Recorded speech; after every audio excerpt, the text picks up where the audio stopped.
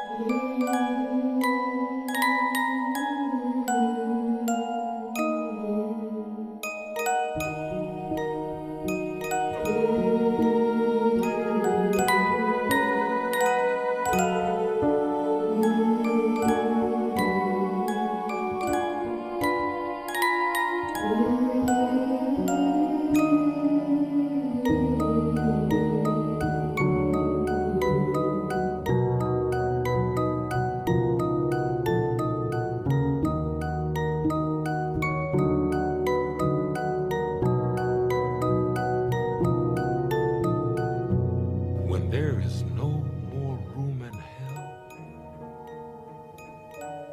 the dead will walk the earth.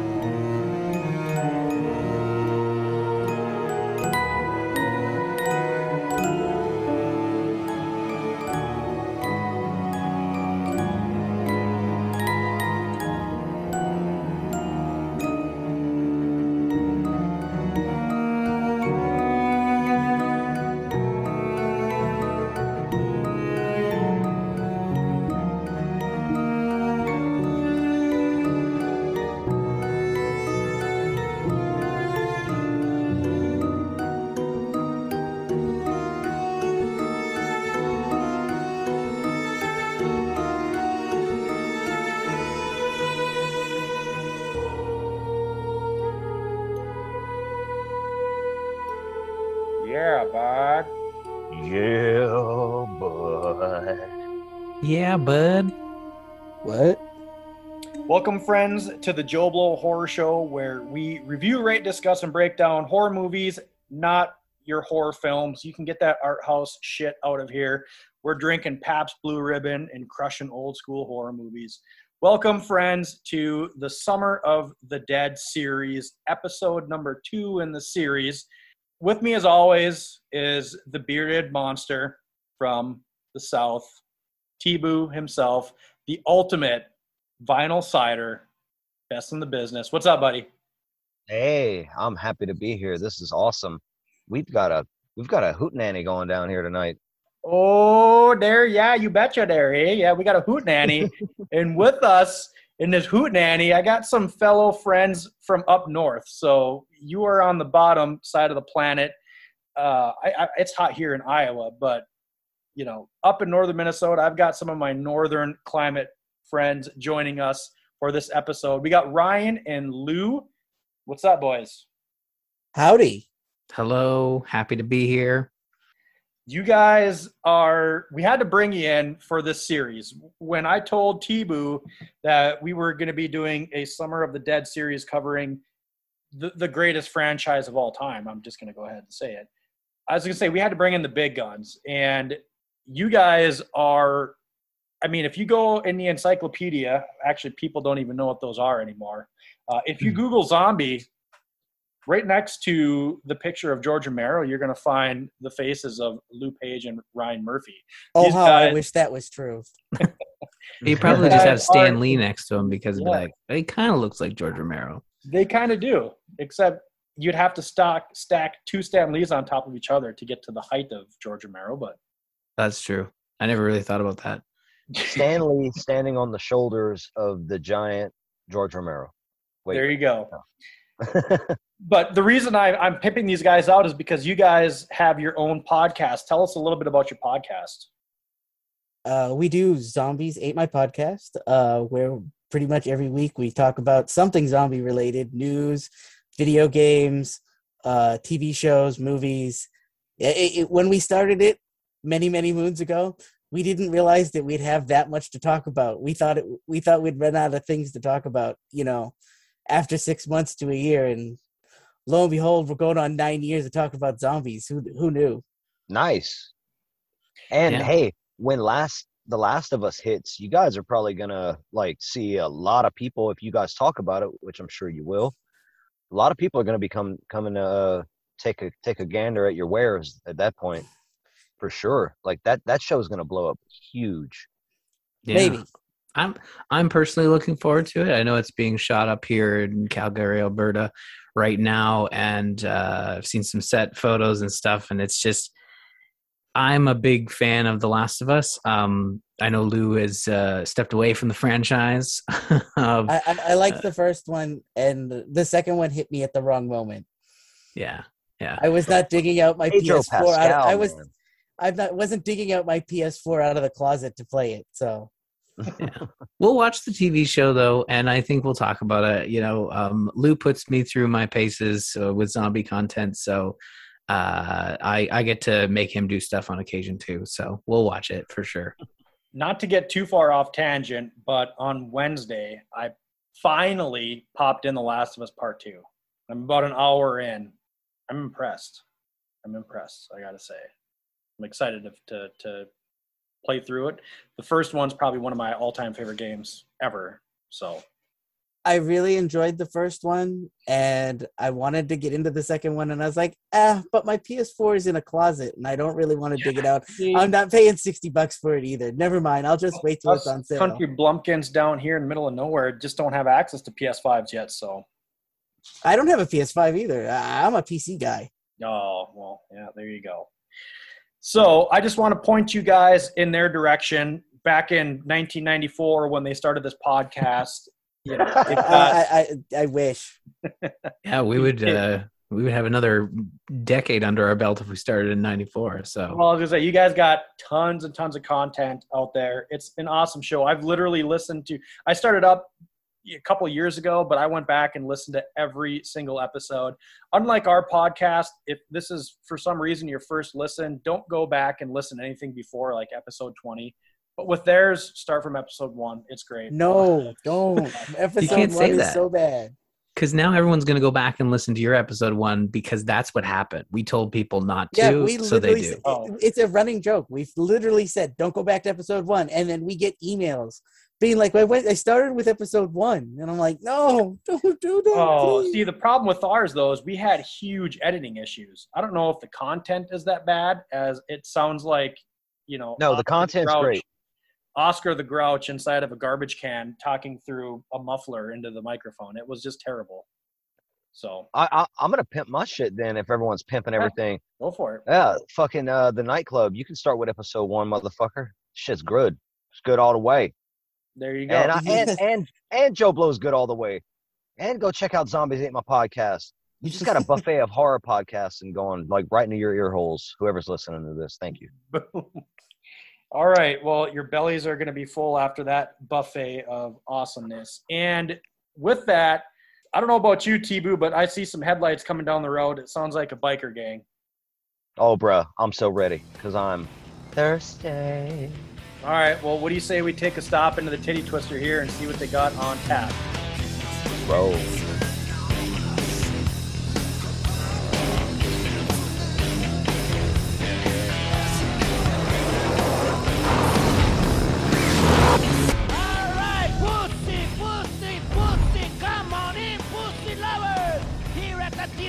We're slashing pussy in half.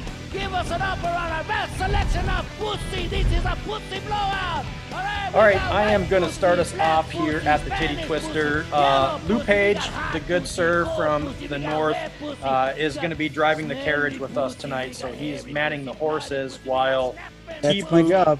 Yep, T-Boo and I with Ryan are going to go in. Salma Hayek's got, she's working those taps pretty aggressively. So I'm going to start off with the beer I got. So I was waiting for this beer. I bought this beer because it's a perfect pairing for tonight's show, mostly just because of the title. So see if you guys can see that. It's called the Crispy Boy because one of my favorite scenes of the movie includes a crispy boy. Kids, if you're listening, don't shoot gas pumps because bad things are going to happen, especially if you have a torch in the back of the truck, because you're going to turn into a crispy boy. This is from Barntown Brewing. It's a pastry lager. It is brewed with freeze-dried strawberries, vanilla sandwich cookies, strawberry shortcake muffins, and marshmallow fluff, sponsored by the Joe Blow Horror Show. So I'm going to give this a crack here. What about you boys? Who's next? I'll jump in and let y'all know I'm drinking a tried and true. This is a staple of mine. One of a few. I've got Blue Moon Belgian White right here. It's a Belgian wheat ale. Most people have had this. It's a pretty standard beer. So many rock shows spent down in these bad boys. It's kind of light on the alcohol, 5.4%. So something I would call this semi-crushable. Some people couldn't handle this, just pounding them, but they're good, especially after being in the sun for 12 hours a day. I need some crispy goodness. But yeah, that's all I've got here. Just some old Blue Moon. Very Blue nice, Moon down very here in nice. Louisiana. Nice. Well, I brought something from good old Canada for everybody to be jealous about. I'm drinking a Bob Cajun Brewing Company Houseboat. They have all these cute names for all their beers. So it's not connected to the movie whatsoever. I don't think there's a boat in the movie at all. Although if you go watch, Hey, there's a boatload of zombies. There's a boatload of zombies. I think if you were to pair this with an actual zombie movie, it would probably be the one where there is a boat. I think it's the one with Fulci. I don't know. I'm trying to think if it's the one with the one with the Hobbit guy. You're thinking of Cargo. Oh, Cargo. Yes. Yeah, Cargo. It starts out on a houseboat. Exactly. Yeah, in Australia. So I this was is the beginning of Zombie. It's the zombies on the yacht outside New York, right? Something like that. Yeah. I got it all fucked up. I'm sorry, Ryan. No. I don't know. No. Hey, The Walking Lou's Dead. the guy. He knows it. The hard part is with all Fulci movies, they say they're in America, but often they look like they're filmed in Europe. Yep. Yeah, that is a good point. Lou is the expert when it comes to the movies. I remember the bits and pieces. But yeah, it's I don't know. It's called a houseboat. It's a teal can. I'm not a big beer guy, but I do like craft beers. I like to try something new. And I was at the farmer's market and they had these, so I picked them up. And I'm excited to bring the Bob Cajun onto the show. You know what? I'm the same way in that. I don't drink beer unless I don't drink the same beer. I always try something different. So, and I'm very impressed and glad that you brought something I've never even heard of. I've never heard of that either. Well, yeah, it's called a what? So it's a Bob Cajun. So I don't know if I'm going to get Canadian here. I don't know if you're familiar with the Tragically Hip. They might have made it down there. Yeah. But they have a song called Bob Cajun.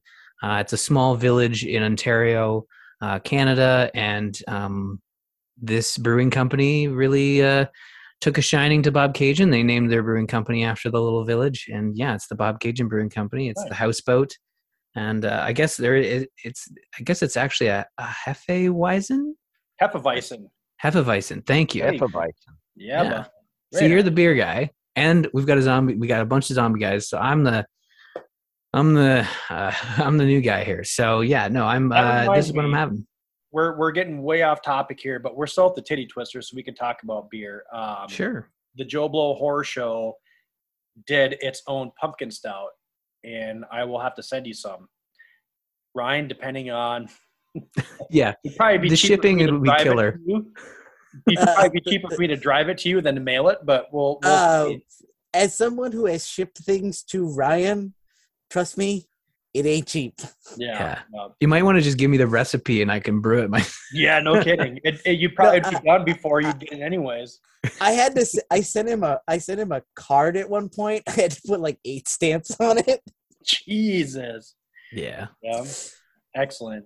All right. Well, I just had a sip of this crispy boy, and it's actually pretty good. I mean, it's pretty light colored, but it is a lager. For some reason, when I was reading it, you'd picture that in a stout more than a lager, but It's kind of sweet, and a lot of those flavors come through. So I'm kind of impressed. So it sounds like the horses are getting a bit unruly outside. And before we leave, I do have to say, I have a question. It's the kind of thing you ask in a bar when you've had a few drinks and getting kind of rowdy.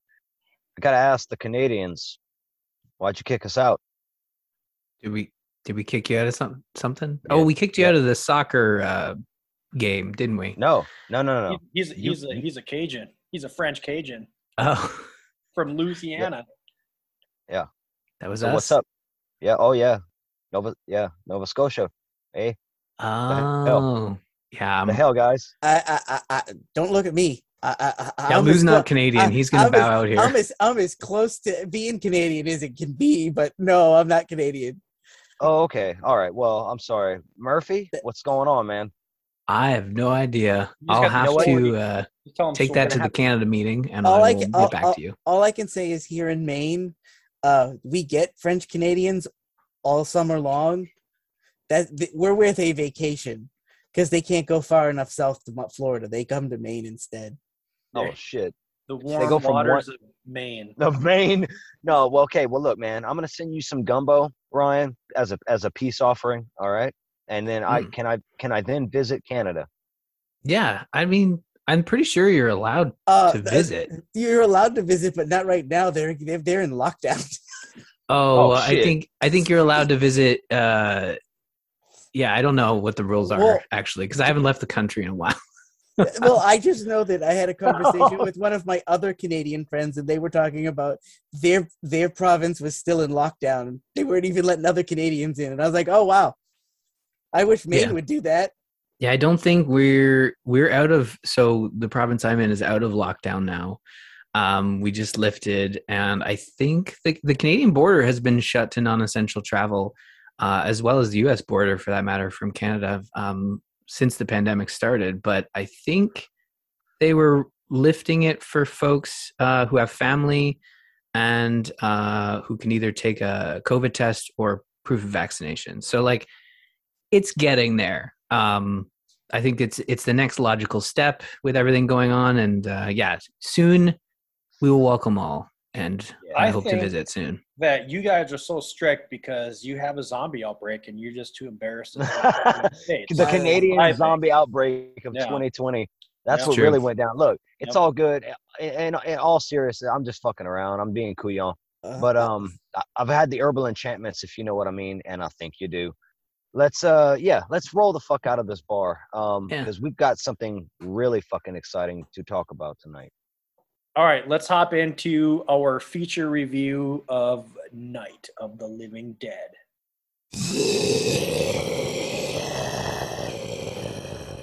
Okay, Night of the Living Dead. This is obviously the remake from 1990. It's rated R, 92 minutes. This was directed by Tom Savini, and there's actually some misinformation out there about how this movie came about.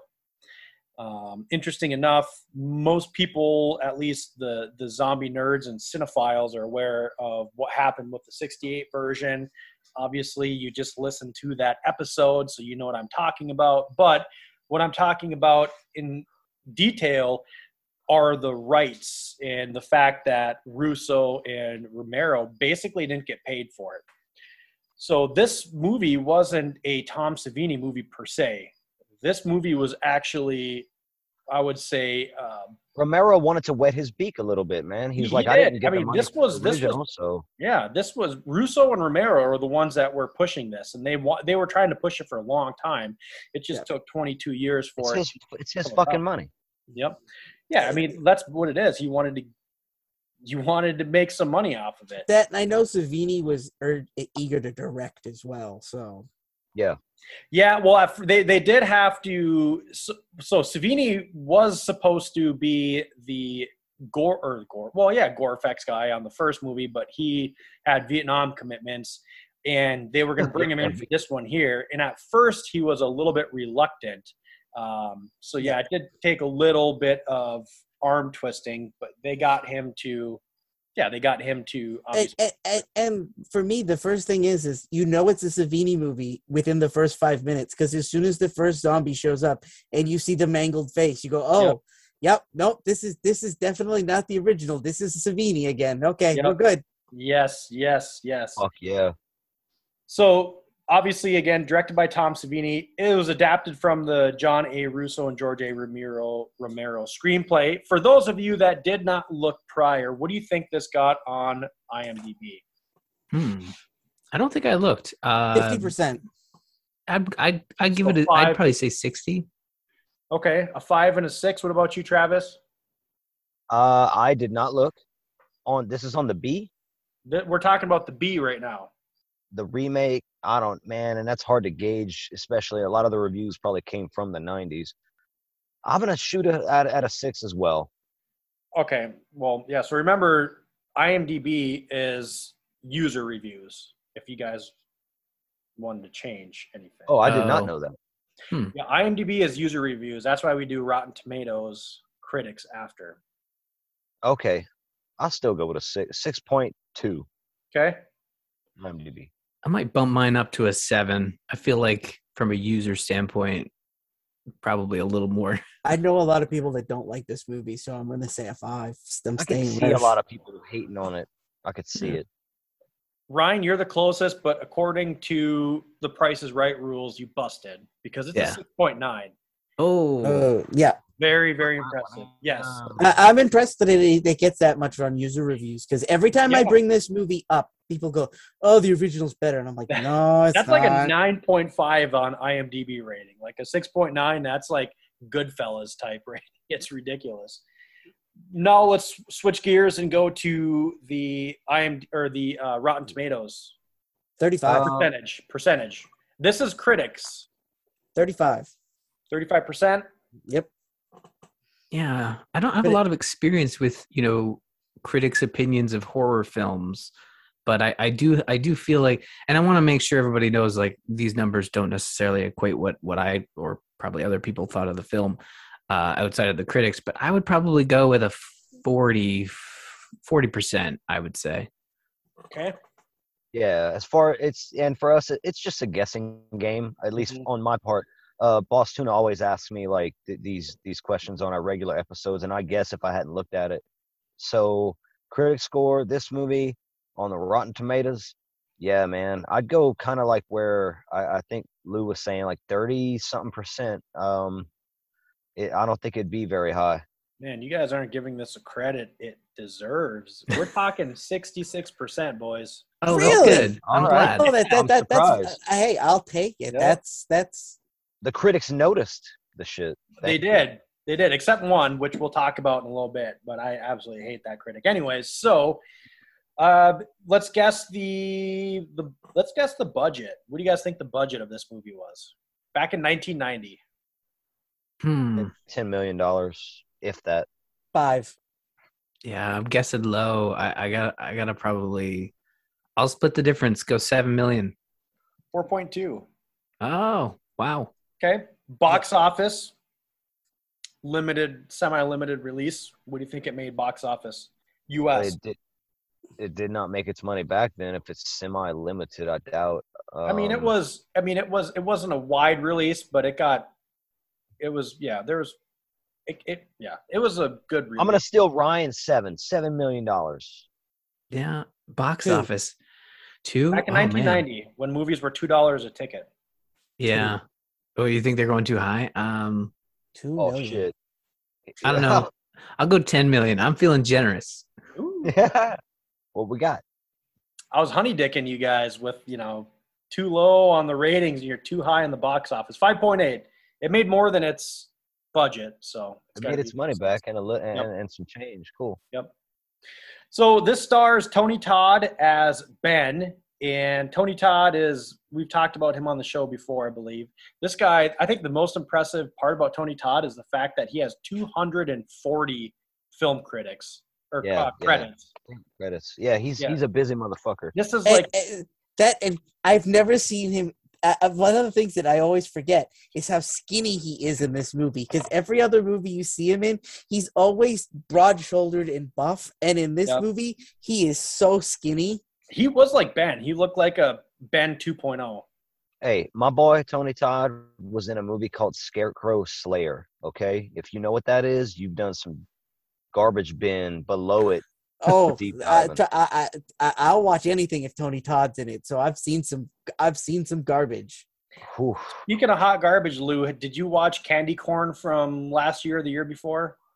I don't know. I did not. Oh, yeah. Put that on your garbage list. I wanted to see that based on the poster art.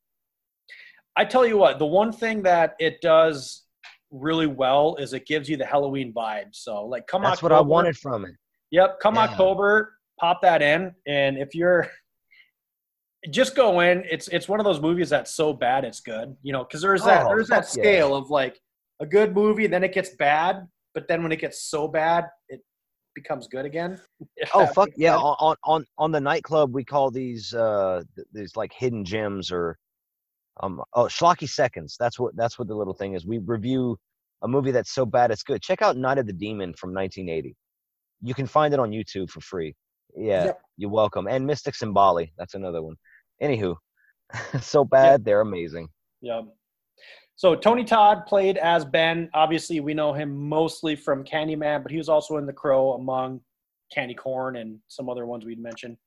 Patricia Tallman played Barbara, and she was in a couple Night Riders, for example, with Romero and Monkey Shines, but she was also in Army of Darkness. She's the witch he fights that's possessed. Yes. Yep.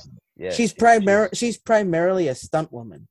Yep. And then Dead Air. She was in Dead Air as well. I think that might be Canadian, Ryan. Is Dead Air? No, Dead Air is the American version of the Canadian film of Pontypool. Yes. Okay, that's what I was getting mixed up as. Yes. Yep. Interesting. Pontypool is not far from here, and I actually visited in person, but there was no killer virus. Dead Air, I will go on record as saying I think Pontypool is better than Dead Air, but that's just my opinion. Yeah. I didn't realize Dead Air. I didn't realize there was an Americanized version. They did an Americanized version, and it's full of really good actors. It's just not as good. Yeah. I'll have to look into that. Another actor a lot of people probably recognize in, I would say, the horror realm, because he's in a lot of them, is Tom Towles. He played Harry Cooper. He was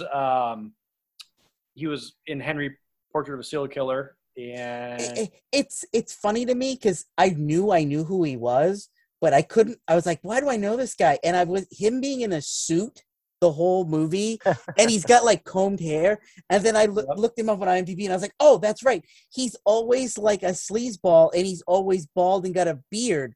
That's why I don't recognize him in this. He doesn't have the beard. Yeah, so like usually when I do this, I'll write down like 2 or 3 movies. I think I wrote down more movies with this guy than anyone else because he is like the ultimate character actor, and he's been in 100 movies, and most of them have been horror, and he's never been, like in the spotlight. But I mean, he was Henry Portrait of a Serial Killer, Pit in a Pendulum, House of a Thousand Corpses, Devil's Rejects, Grindhouse, Werewolf. Okay, write this one down. Werewolf Women of the SS. It's the short from Grindhouse. Check that out. Yeah. And then H1. I think Rob Zombie directed that trailer. Yeah, he did. Yeah, there is a bunch of Yeah, Eli Roth did Thanksgiving. I'm sorry, just that. Yeah, go Google the trailers from the Grindhouse. Yep. Yeah, that shit's funny. Yep. And then Bill Moseley. A lot of people forget that Bill Moseley was in this because he was only in it for a little bit, but he played Johnny, and obviously Bill Moseley is a friend of the show. Devil's Rejects, House of a Thousand Corpses, H1, 3 from Hell. He's in a bunch of stuff. So, Chop top motherfuckers. Yeah, there you go. So I got some cool trivia with this here. Some of it we'll save for when we start talking about the movie, but if we remember it's hard not to talk about and compare the 68 version when we're talking about this one. But one of the iconic I would say, visuals and set pieces, and what people remember from the 68 version is the actual house it took place in. And they got lucky with that one because that house was being slated for demolition.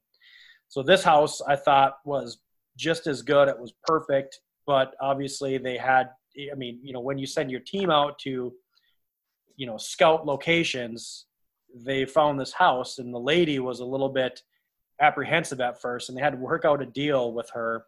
And part of the deal is she had to be in the movie. So at about 40 minutes in, when you've got that camera that's panned back and you've got the house in the background, and she walks up and they're nailing all the stuff up, that old lady that looks towards the camera and then is drawn towards the house, she actually is the owner of said house that was in the movie. Way to make a cameo. Yeah. And I'm sure that afterwards they had to pay for all the damage of taking doors down and nailing them to the walls. Yep. So much fucking nailing and hammering. Yes. Yep. I mean, it's loudly. I was going to say you set me up for a joke for that, but that's low hanging fruit. So I'm going to pass on that one. All that you always touch the low hanging fruit. So Tom Savini he originally wanted to start this movie in black and white and then slowly add in color, but that was shot down. And we're going to talk about this in a little bit because a lot of his ideas were shot down. Of course they were. Because the studios are fucking assholes. Studios all suck. assholes. Yep. The scene at the end with the zombies hanging in the tree and then getting shot was actually supposed to be in the first movie. It was kind of an homage to the first movie. That's racist. That's right. They cut it out because of the racial tensions at the time. So they kind of put that in to, you know, pay homage to the first one as well. If you remember in the first one, also Bill Cardile, he was the reporter in the first one. Well, he reprised his role as a reporter in this one 22 years later. And one of the biggest things that I think a lot of people don't know about this one is the fact that Savini, he literally battled with the producers of this movie. He literally said that it was the biggest nightmare of his life making this because only 40% of his original ideas got put to film. They constantly were wanting reshoots and re-edits, and he met with his team beforehand for the gore effects. And he told them that we're going to tone it down on this one because we're going to keep it, you know, to the original. We don't want to go overboard. But they still made him cut out a lot of effects and kill most effects. Yep. And also the MPAA kind of put the kibosh on that as well too. So yeah, Savini said that what you see on film is only about 40% of what his vision was. Yep. I mean, dude, that's the tampering with this movie is kind of like they were on a roll with the Friday the 13th franchise in the 80s. The MPAA was. So this is 1990. You're coming off the tail end of them just hammering horror movies with their fucking censorship. Yeah. But yeah, Savini's ideas, man. It's funny because the first time I saw this, it was airing on USA. Like in the mid-afternoon with a TV edited version. The first time I ever saw it. And believe it or not, it's not really that different. The language is different. They cut out all the swears. But I would say the USA version was just as gory as... Like, they didn't cut out any of the gore. They just cut the language. Yeah. Yeah, that was... I mean, the MPAA was only part of the battle. But the biggest thing was between him and the main producer, which was the money backer, which was that, oh God, I should have wrote his name down. Some Mr. Jewish Moneybags. Melham Golan or something like that. But he really Gonads. had his fingers in there. Yeah, no shit. Gonads had his fingers in there?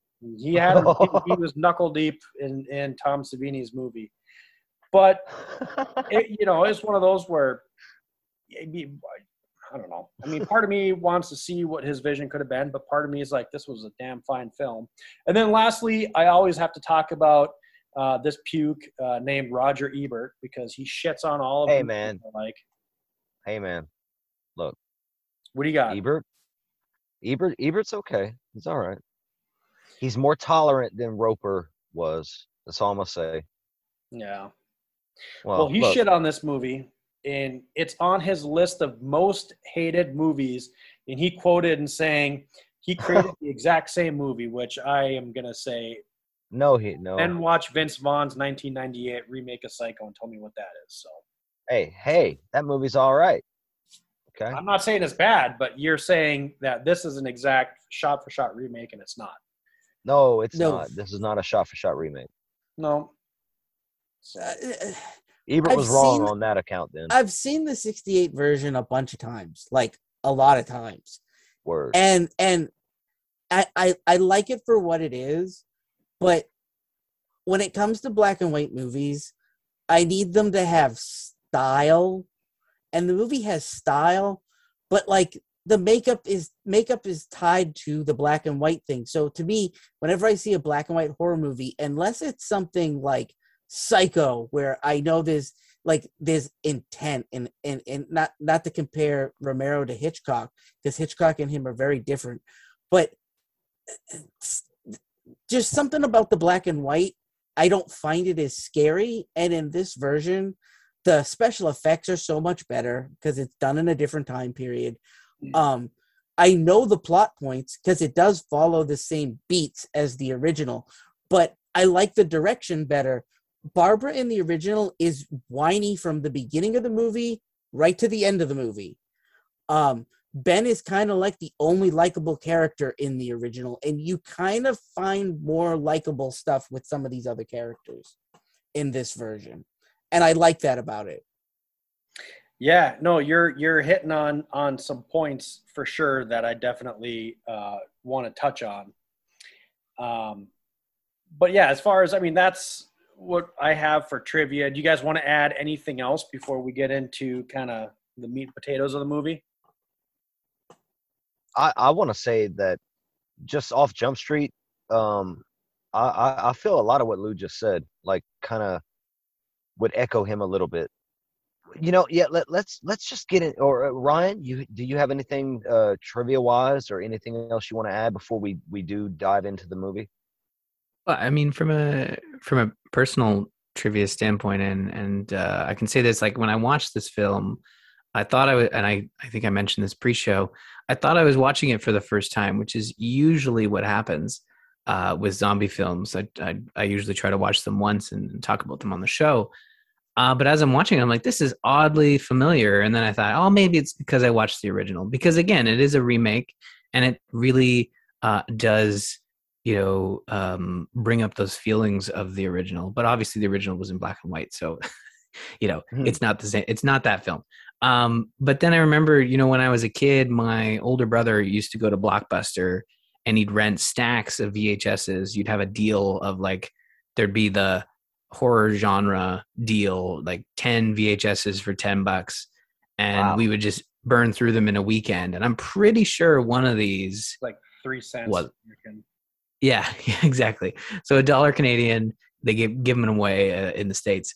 I'm pretty sure I watched it like 2 decades ago, and I think that's why it was so familiar. But I agree with Lou. Like this felt like a 90s movie, but a good 90s movie, and I think they really nailed sort of the original tone of, the original, and you have so many people coming back on the production side to do this one. Yeah. And you feel it. And yeah, I really liked it. And I think when you look at what critics are saying about specific genre films, I think critics are really important, and it's important to find a critic that, is in line with your tastes. And I think that's the issue when you have someone who reviews everything, because Yes. honestly, they're going to hate on some stuff that you love. Right. And that's totally fine. So if Ebert didn't like this one and we did, Too that's bad for him. fine. Yeah, I give Ebert the pass sometimes because he likes a lot of really great movies. He just wasn't a big horror guy, but I do want to That's say kind of like a running joke. Is he wasn't, and I always he wasn't. shit on him. It's always funny too, because whenever he likes a horror movie, it's always when I'm like, that wasn't that original. Right, you're right. Yeah. Ebert's late to the show. I want to pull a Boss Tuna real quick and say, on a slight side tangent, the video store thing, when I was growing up, we had 3 video stores in my small town. And because you were talking about movie deals at the video store. How old are you, Ryan? 34. So Okay, yeah. So I'm 32. 90s would have So been a good time for, probably too early for me, but like I remember in the late 90s, early 2000s, we'd rent. Gosh, I remember once he came home. Well, my dad came home with them because none of us could drive. We were probably too young for these films. And I know Lou will say, "Well, you didn't have a soother, so you weren't that young. Weren't as young as me." But pretty sure he came home with like the entire Friday the 13th at the time, probably 8 parts. And yes. yeah, it's just it's something I look back on fondly, and probably It's where I awesome. watched a lot of horror films. That's what I was gonna say is we had 3 small video stores, or 3 video stores in my small town, and they'd give away these old movies. Like, you could rent so many of them for so cheap, like 50 cents a movie or something. We'd go to the horror section. They'd let us rent them because it's a small town. They don't care if kids renting this shit. And we would. That's how I also that and Joe Bob on Monster Vision watched Mhm. so many horror movies growing up in the late 90s, early 2000s. It's like that's So I look back on that too, like very, very fondly. And I'm probably the oldest one here. I'll be 40 this year, and hell yeah, brother. and my mother. I grew up in a small town in Massachusetts, and I lived there till I was about 14 or 15. And my mom dated the guy who owned the local video store. So I didn't have to pay for anything. I would just walk in and be like, the woman who worked behind the counter, there were like 3 women, that Linda, Pam, and I can't remember the other lady. They all knew me by name, and I would just ride in on my bike, and I'd be like, "Hey, Pam, I'm taking these 5 horror movies. Can you just tell Lou?" His name was Lou too. And I'd go, "Just tell Lou that I took them." And she'd go, "Hon, make sure you bring them back in a couple of days." Yeah, I know the drill. And that was kind of my childhood. That's awesome, man. I lucked out. A similar story too, running down memory lane here. My uncle owned a franchise, but so Family Videos, they're all over the place. I don't know if they have them out where you're at, but he owned a bunch of them over in Minnesota, northern Minnesota, where we're at. And it was the same thing where, we'd hop on the pedal bikes, run over to the store, and, God almighty, we must have been like 8 years old renting, like regular Nintendo games. And, I remember I rented, well, I'm going to save that story for the particular movie, but renting all these movies. Yeah, it was like the best. Like my son is he's going to be 8 here pretty soon. And I'm telling him, like all these great memories I have. And then I look over at him and he's on his fucking iPad. I'm like, you didn't hear a single thing I said, did you, you little asshole? Man, it's different. It's different. Yes, Yeah. it is.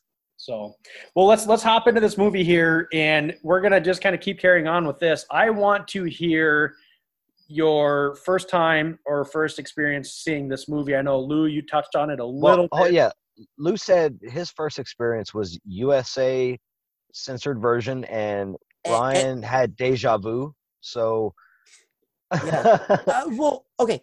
So I've always liked zombie movies, but this movie came out, I was 8. So I didn't realize, I was used to seeing the Night of the Living Dead 1968 version. And I remember flipping channels with a friend of mine, and we were probably 9, 10. This movie hadn't been out longer than maybe a year. And we were flipping channels, and his dad walked in because we were watching something with zombies. And he goes, "Oh, Night of the Living Dead." And I went, "Wait, this isn't Night of the Living Dead. It's not in black and white." And he's like, "Oh yeah, this came out last year." And I was like, "Oh." And then we ended up sitting through the whole thing, and I was like, "Wow, I don't ever want to see the 1968 one again. This one was way better." But that's an 8-year-old's point of view, Right. Yep. Go ahead, T-Boo. Oh, me? Yeah, go ahead. So my watch history with this is very turbulent, thanks to one Boss Tuna. First time I ever attempted to watch the movie, we were going to talk about it. So I'm like, cool, I've never seen the remake. I'm a big fan of the original. It's in my I respect it favorites. It's not one of my personal favorites, but it's a classic. I enjoy it. It's got an atmosphere. We've done an episode on it. So it's like, all right, watched the remake. I got about 30 minutes in, had to stop watching it for whatever reason, and then we changed our minds about what movie we were going to talk about. So then I watched it when we were going to talk about Night of the Living Dead, not realizing that it was the original we were going to record and not tonight's episode. So that was my first official watch. Initial impressions, Lou has already stated his position. I'm going to say this movie's really fucking good. So I'll leave it at that for now. Honestly, my only gripe about this movie is I feel like the transitions are weak. Yeah. Like when they cut between scenes and they do like the cast outside of like the house or whatever, those feel like they were done by a second unit director or something and not the actual director. It feels like those were just put together by somebody on the fly because they just needed something to fill a spot. This film for me is full of something I want to call funny problems. You can find some funny issues in the story or what the characters are doing, or even the editing, that sometimes given the right movie, it still lets it blend into my enjoyment of it. And I'll touch on that later because I wanted to talk about how much noise they were making and how stupid Ben is. So that as a character. Yep. I don't want to jump in front of, because Ryan's up next here, but I want to just carry on with what you're saying. I didn't actually write any of that down, but you guys bringing that up does bring it up in my head. And it wasn't as big of a problem for me to even write down, but I think that for me, it was the editing. There was a couple jump cuts and a couple, like you were saying, transitions that, particularly one that I rewind it and had to make, I was like, wait a second, am I like watching a bad copy of this? And it was towards the end of the movie when it goes from the basement with Ben up to Barbara. I was like, what the hell is just, I mean, yeah. So there was some pretty terrible editing at points with this, but again, it wasn't enough for me to write it down as a con. But after hearing you guys say that, I can see the one that stood out for me is when they transition from day to night. It's quite clearly day and they're outside and they cut to the outside and they do kind of like that speed up to show that it's night, but they never kind of show it fully night. They just kind of show it twilight, and then next thing you know, they're standing in the pitch dark and you're like, what did they do for the 5 hours that they were there? Why are they only taking doors off the hinges and buckling down now? Yeah. Mm-hmm. But I mean, and that's nitpicky. I still love this movie, but that was the thing that jumped out at me. It's like, I never noticed that before. I love little things like that you notice, and it's like, movie, you're just doing a thing right now. You're not even making sense, but because the movie's so good, it just kind of adds to me. Like, it's just like you laugh at it, like, oh shit, what the fuck Brian, were they thinking? Remember, I mean, I know you said you're getting some deja vu, but I mean, that was it like watching it all over again, or were you just getting weird deja vu? Like maybe I'm getting something from the '68 version, or. I think it was a little bit of everything. I'm fairly convinced I've watched it before after seeing it, but it'd been so long that it was like a fresh viewing. And I love that. Yeah, and it's one of those things where it's been just long enough where it feels really fresh, but also familiar. And I think there are like critical moments of in the film that sort of shine through from maybe my original viewing 2 decades ago, and I think it's those critical moments at the beginning when Barbara is sort of like experiencing the zombie uprising for the first time. That sort of rang familiar. And there was a couple other moments throughout the film, when Ben and Cooper were fighting. I remember that, but that could just be a 90s trope of people fighting instead of dealing with the issues in front of them. But I pick up the issue that you guys were talking about, and to me, it didn't really bother me because I kind of blamed it on the time, like in the 90s, like a lot of my limited experience, I'll say, with horror movies in the 90s. Yes, some of them are shot and edited perfectly. But this really felt like just the way 90s movies were cut, specifically horror films, where it's just they want to get to the next scene and sometimes they're rushing to get to that next scene, and it kind of fits with the genre for me. I'm not necessarily speaking, ill of the genre. I just think it was a thing of the time, right? Where they just they were constantly moving forward to the next, set piece. And it was also just a way to pass time too. I mean, its runtime is perfect. Yes. It does not stick around too long. No. And it does not end too soon. It's exactly very, very good pace. Yeah. And it could be one of those things. It could be budgetary. It could be, as far as when you're talking about day to night, night to day kind of thing. I mean, shooting a movie at night, unless you have a big budget, you got to shoot it at night. I see what Ryan's saying. It's just one of those weird, odd, quirky choices that they would have made. Mm-hmm. This is 1990. It's released, so they were probably making this in the late 80s. But he's not wrong. The 90s films did have that quick editing type thing that I don't know. Aronofsky used it, but he got that from Sam Raimi. So going back to horror a little bit, that kind of technique. Yeah. It's a cinematography and editing technique as well too. When you're shooting a movie like this, where you're basically, if you think about it, the entire movie takes place in probably 12 hours or 16 hours or something like that. At most. Yep. So, when you're passing time in a movie like this, you've got those cuts where you're going, okay, they're boarding up the house. Let's do a pan of the field. Here's the field and blah, blah, blah. So then you're like, okay, well, half hour has passed, rather than them putting the title cards up 30 minutes later kind of thing. So I think that's just one of the techniques they use. But I think that just the way it was edited and, it felt a little bit wonky for sure with a couple parts. The one thing I've always liked about this movie, because it's just quirky and weird, is when the old guy shows up in the cemetery and he bumps into her and he goes, I'm sorry. And I've always gone, was he bit? Or was he just some crazy old guy wandering around the cemetery? You never really know, and you never really see him. We're going to talk about that in about 5 minutes. Okay. We're going to talk about that same scene. Before we hop on to that, as far as with my very first impression and viewing of this, and I know I've told this on the show before, so longtime listeners, it's going to be a little refresher for you, but I've said many times that the very first time I ever watched a horror movie was, I know it was in about 1995, maybe 94, and I was sitting in my basement of my house and I was flipping through the channels and I'm like, what the hell is this? Like TNT Monster Vision. Like, all right, we'll check this out.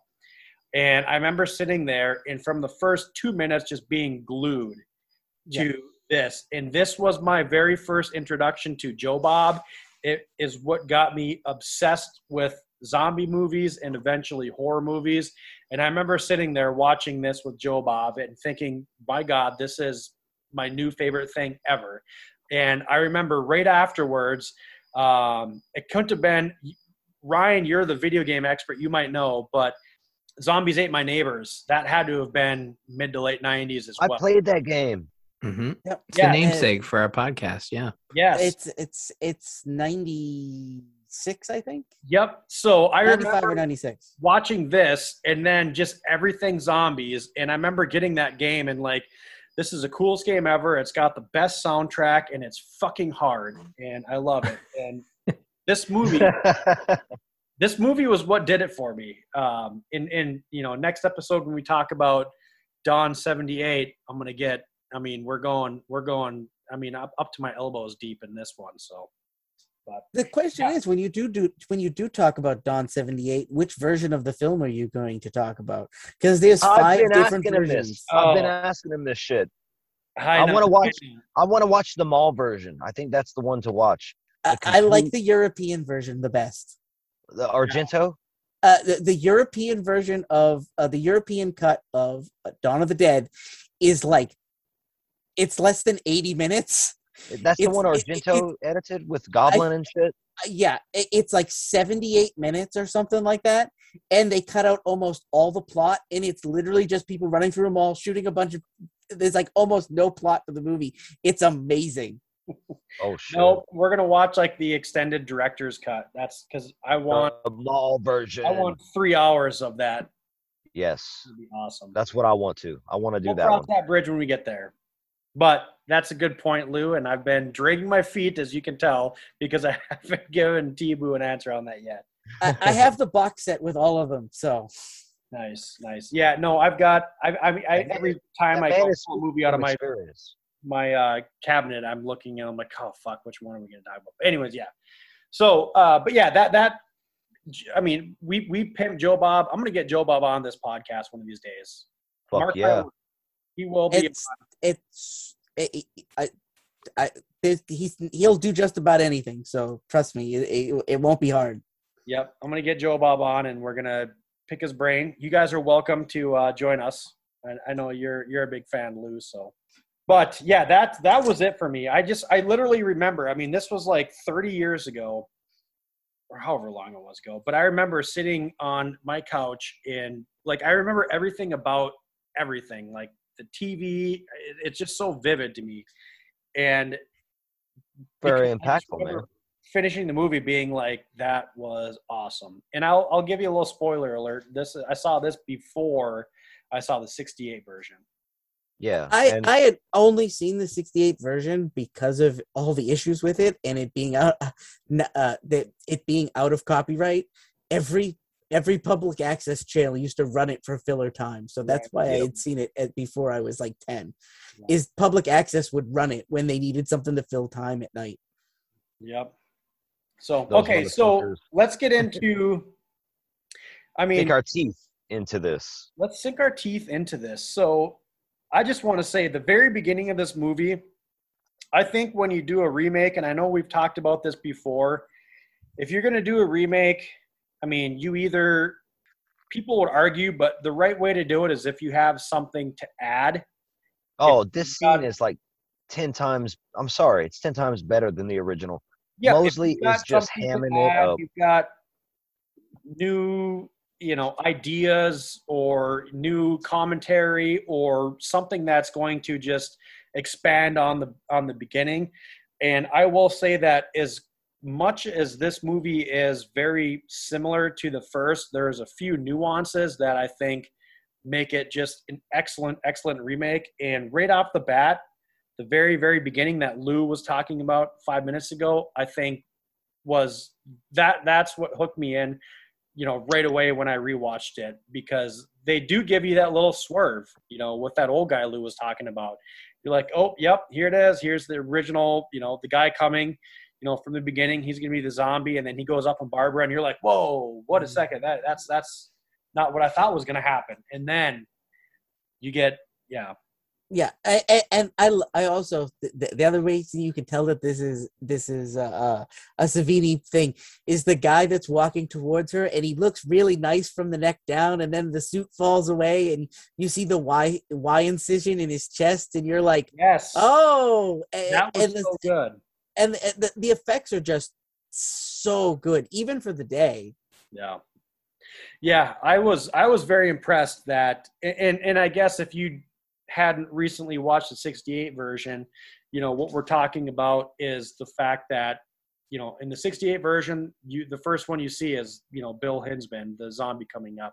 This one, they give you that swerve, like, well, here's the zombie you see in the beginning, and it's the one that's like, oh, I'm sorry. It's that got all beat up, and then you just get slammed with I was going to say, if you're going to start out a movie, the practical effects, and I just think that first 5 minutes of that movie just pulled me in. I mean, it got its barbs in me, and I was like, yes, that's.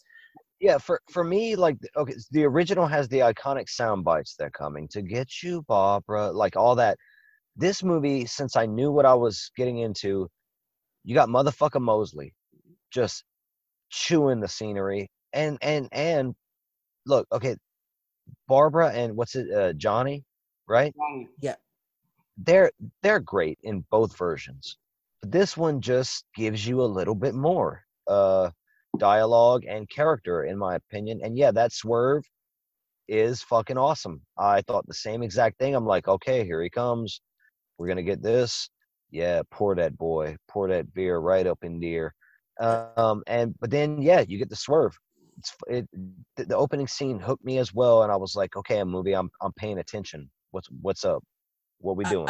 I also love the fact that she grabs like a thing off a cemetery grave and stabs it into the zombie. Yep. And then I think it's like 80 minutes later, she ends up seeing it wandering around outside the house, and it's still got the thing stuck in it. And you're like, oh man, and they do it so late in the movie. You're forgetting all about that zombie until you see the thing sticking out of its chest. You even see it round the corner before you see the zombie, and you go, oh. Yeah. The throwbacks on this are excellent. Yeah. I want to ask. Oh, go ahead, Ryan. I was just gonna say about the opening. You talk about a remake, and it, if you're gonna make a remake, you have to have something to add. I think another good part of a remake is also doing your nods to the original. And you mentioned they're coming to get you, Barbara. The guy who plays Johnny really nails that line. It's almost like it's so close to an emulation of that, or the way the original line was delivered, but he also made it his own and continued to be along those lines, and was just giving his sister the hardest time the whole way to the cemetery. Bill And Moseley is the man. Yeah, and he just he really made you think like, yeah, you're gonna die, even if you hadn't seen the original, or you didn't even know you were watching a horror film. You knew like, okay, something bad's gonna happen to him, and Barbara's going to maybe not live happily ever after, but at least escape the cemetery. And he just nails that character of just being the goofy older brother that's just giving his sister a really hard time, but is still there to kind of help out. And I don't know if you noticed, I don't know if Barbara was doing this on purpose, but she would, like, while she was struggling with the zombie, she was also accidentally like hitting her older brother as if trying to like kind of getting back at him. I think she kicks him in the face. Yeah, she stabs him too. Yeah, stabs him with the garden, the sort of the lawn cemetery thing. So yeah, it's I thought like, oh, I wonder if she feels bad about that, or if she just is like, no, I just trying to get out of here. Well, that's the worst too. Like getting hit in the eye or in the nose, and then your eyes start watering. Yeah. No, he bits it hard. The hootenanny there.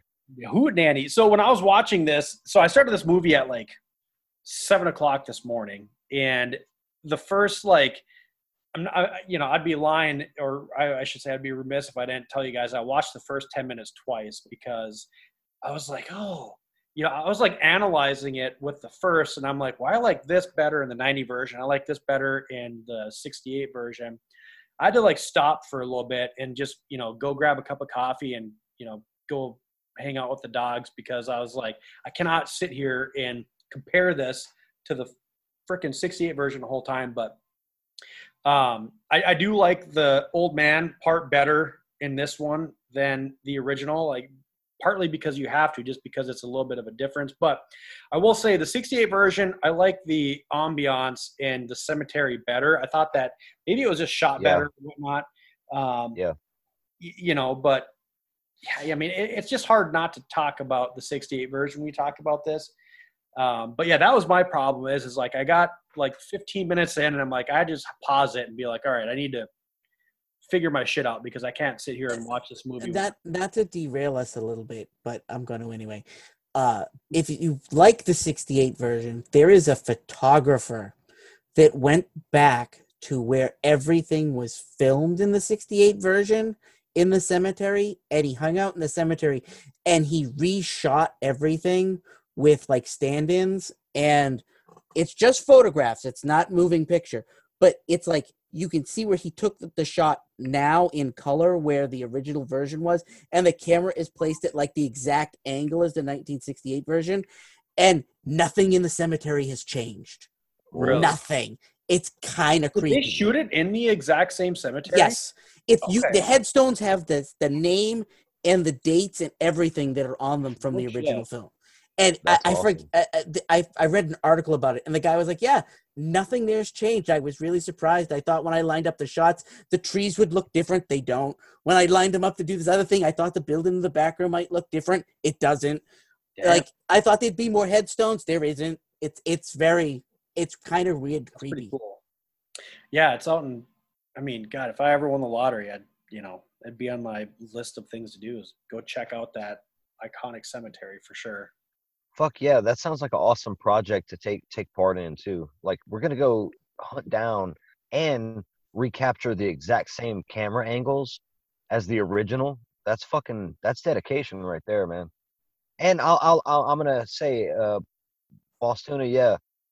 As far as the atmosphere of the original versus this one, for the intro, original wins Yeah. when atmosphere is included for me. But the acting, the performances, and for me, it's going to be this way across the board with the remake. So up front, pretty much all the performances are better in the 1990 version, in my opinion. But you also have to remember, almost everybody who's in this is somebody, whereas in the '68 version, they were all unknowns. Right, you're right. That's a given, and I understand that, but I can't help but just be more. Oh no, I'm with you 100%. I'm just saying, Tony Todd walks onto the camera. Yep. And he's like, nope, it's Tony Todd. He can do He's no wrong. magnetic. We're going to get into magnetic, characters man. as well too, but I think that I like the characters better in this one here. I will say I think Tony Todd's Ben is a dumb character, but I like his performance a lot. I think he's great, but I don't like his decisions and the things he wants to do for a big reason, in my opinion. Yeah. I'm gonna say it now. Fuck it, we're into this. Yep. So it's all the hammering and the banging. You know what it is for me? It's not the hammering and the banging. It's the lights.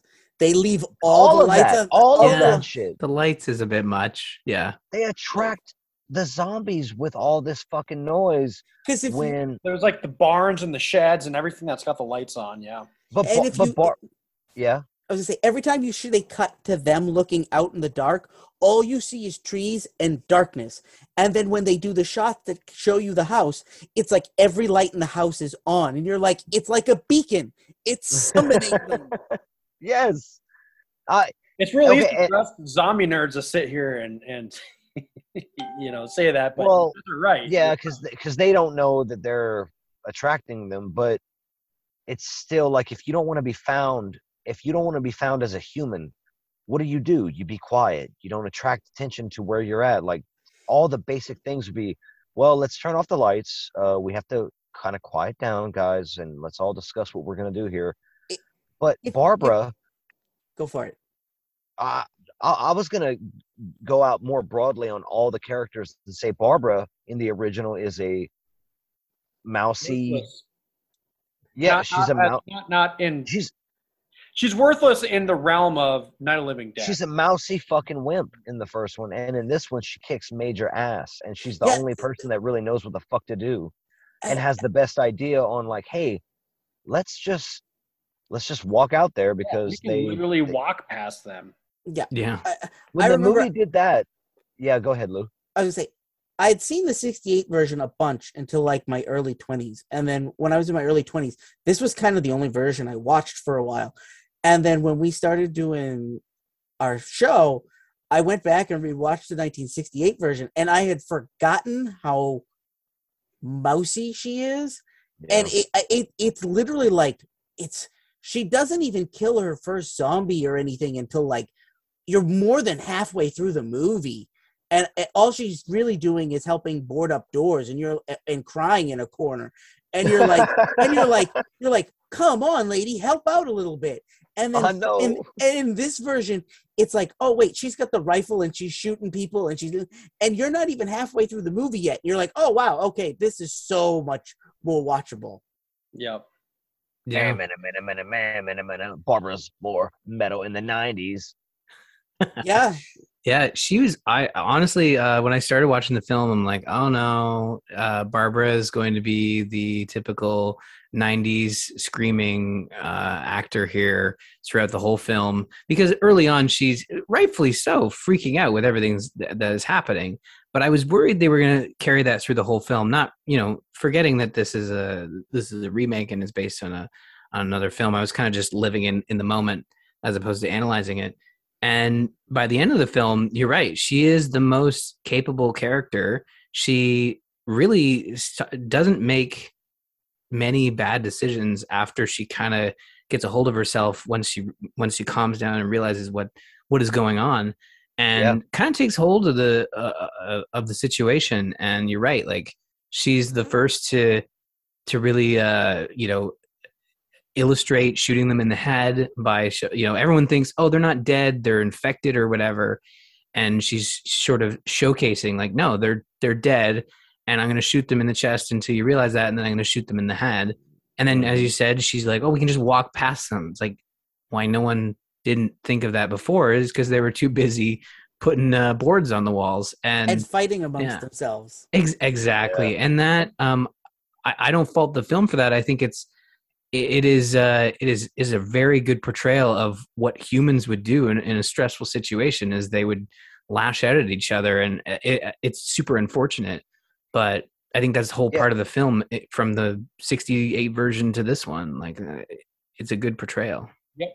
And to put it in perspective, this is 1990, and you've got a very strong female lead in a horror movie, and I mean, she was one of my favorite characters. Her arc in this one was 1,000 times better. I mean, last episode, one of the biggest problems I had was just how worthless she was in that situation, which, you're right, because there's 1,000 people that you put in that are going to be in that same situation. You put a timid, woman in that situation where there's a lot of strong men, but we're talking about a movie here. And it's just nice to see this 1990 version flip the script on it and create a character that, is someone that we can, have fun talking about like we are. And they're oh yeah, totally. And that's why this is so much fun too, is also the compare contrast. And even though I'm like sounding like I'm bitching about her character in the original, I'm not. I like the performance more in the new one, but I will say there are people that might be that timid and that easy to break. There's way more than there's not going to be. Yeah. So the portrayal isn't necessarily like the problem. There is no problem. It's just when you're sitting down watching a horror movie and you're like, oh yeah, okay, we've seen this before. The original character is just more tropey. Yep. Mm-hmm. Yeah. We want to watch people make good decisions, right, in a horror film, and I think there has to be a balance, right? And I think in this film, there's a really good balance of people making good decisions, and there are some really, and I think you even alluded to it. We'll probably talk about it later on because it is later in the film, but there are some crazy bad decisions that does not take a genius to figure out you shouldn't have done that, even if you are experiencing zombies for the first time. But I think this film, at least for the first three quarters, has a good balance of good decisions versus bad decisions. So it doesn't make you shake your head at the film. There's one moment at the end of the film that really made me shake my head, but I can forgive it for the rest of the film being really, really good, right? So I think I know what you're going to complain about. I know. I think we're all going to complain about it because, like, how could you not, right? I think when you're talking about the balance, that's a very good point to bring up, because you're right. You can't have, like T-Boo was saying before, in the 68 version with Barbara and Ben, they're polar opposites. I don't think that in this 1990 version you can have the current character of Barbara with the 68 version of Ben. So having Ben be a quote-unquote dumber version of Ben in this one, I think you need that to kind of balance that out, because essentially Barbara and Ben are our, protagonists ultimately. So there's got to be some differentiation between them. I want to say too, like, dumb is a word I'm just throwing out there. He's not dumb. Well, right, but I know what you're talking about. Up in the listeners know as well. Yeah. He's he not latches dumb. on to a very specific idea of, he's right. The cellar is a bad idea. They get into the house. We're pinned in the cellar. There's no way out. And I think Actually, if you think about it, after his family is dead, Cooper has the best idea. He goes up to the attic. Yeah. yeah, how come no one thought of the attic before that? I don't know, man, because that was the first thing I thought is go up. Let's get into it. I have a question I'm going to pose to you guys, and it's called the cellar argument. So we're back in the we talked about this in the last episode, did we not, Mr. Tibu? Yeah. The cellar I don't argument. remember what I said. So if I have a different thing now, then fuck me. Are you team cellar or are you team board up the house? I think We're in the first movie, by the way. if my philosophy is, if Cooper and them had stayed in the basement and left Barbara and Ben alone, and like locked the door to the basement, let's say, and never came upstairs, Barbara and Ben would either have stayed and boarded up the house or tried to leave, and they'd all still be alive. Because none of the lights would have come on and none of the boarding would have happened. That's an interesting take. So the basement is a good idea if you're not doing anything and you're not turning on the lights. And attracting them. But if somebody's upstairs banging and boarding, then you're screwed no matter what your choice is. Yeah. The issue with the way they approach the cellar is that, and you saw this at the start of the film when you're running around the house and no one's answering and no one's going to know you're in that cellar. And you've got, the daughter who's was bit and in the cellar with you. And again, that's a zombie trope of like, she's bit, but she's fine. She's slowly turning. And I think that's the struggle with their version of the cellar plan is like, there's no indication that there are people down there. We don't have the Walking Dead syndrome where there are, bad human beings running around taking advantage of the situation and killing people. Really, it appears to be human versus zombie at this point in the apocalypse. So you want people to know you're down there so that when they come to rescue you, they eventually get you, right?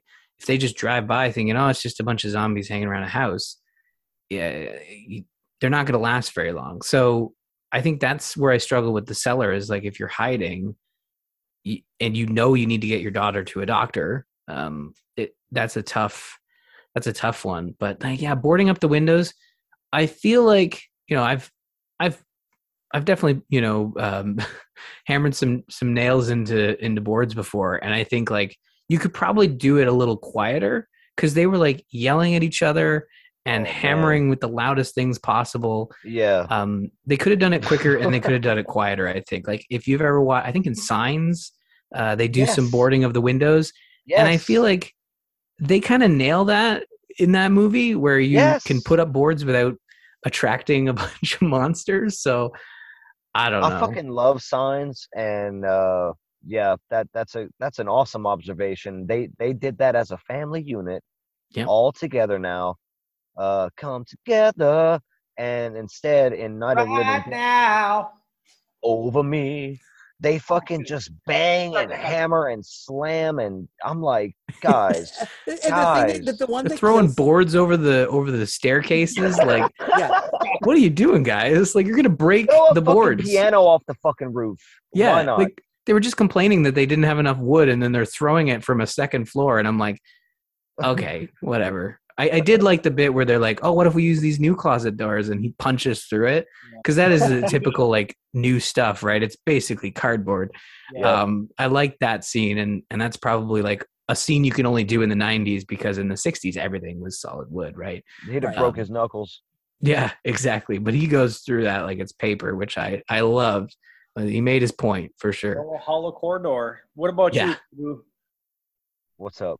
Are you team basement or team board up the house? Basement. I'm all that noise. Look, man, you're trying to stay quiet. If I said what, you shaking your head at me? Why? Did I choose the other side last time? Because you're not wavering off. You're not bandwagoning into the main house. So No, well, your ass into the basement, kick you down Yeah. there, lock the door. bye. Going.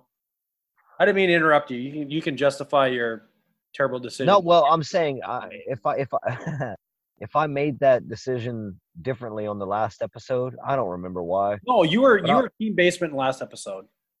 Oh well, fuck it then. I'm consistent at least in my logic. You're wrong. You know what? I feel like yeah, man. I'm gonna kind of hunker down and I'll try to be observant and the best I can to see when I can get out. My daughter being in there sick would be a big problem. I would probably try to leave myself, but keep them there safe, maybe, and go find. I don't know. Like I'm just thinking on the fly, but yeah, I'd have to solve that problem eventually. I couldn't just stay there forever, but I definitely wouldn't want to be upstairs making a lot of noise and doing all kinds of shit and arguing with other motherfuckers. Yeah, no, fuck all that. So I will say that obviously I'm the same as last episode. I'm team board up the house. But Lou, you did pose a very good point that I had not thought about.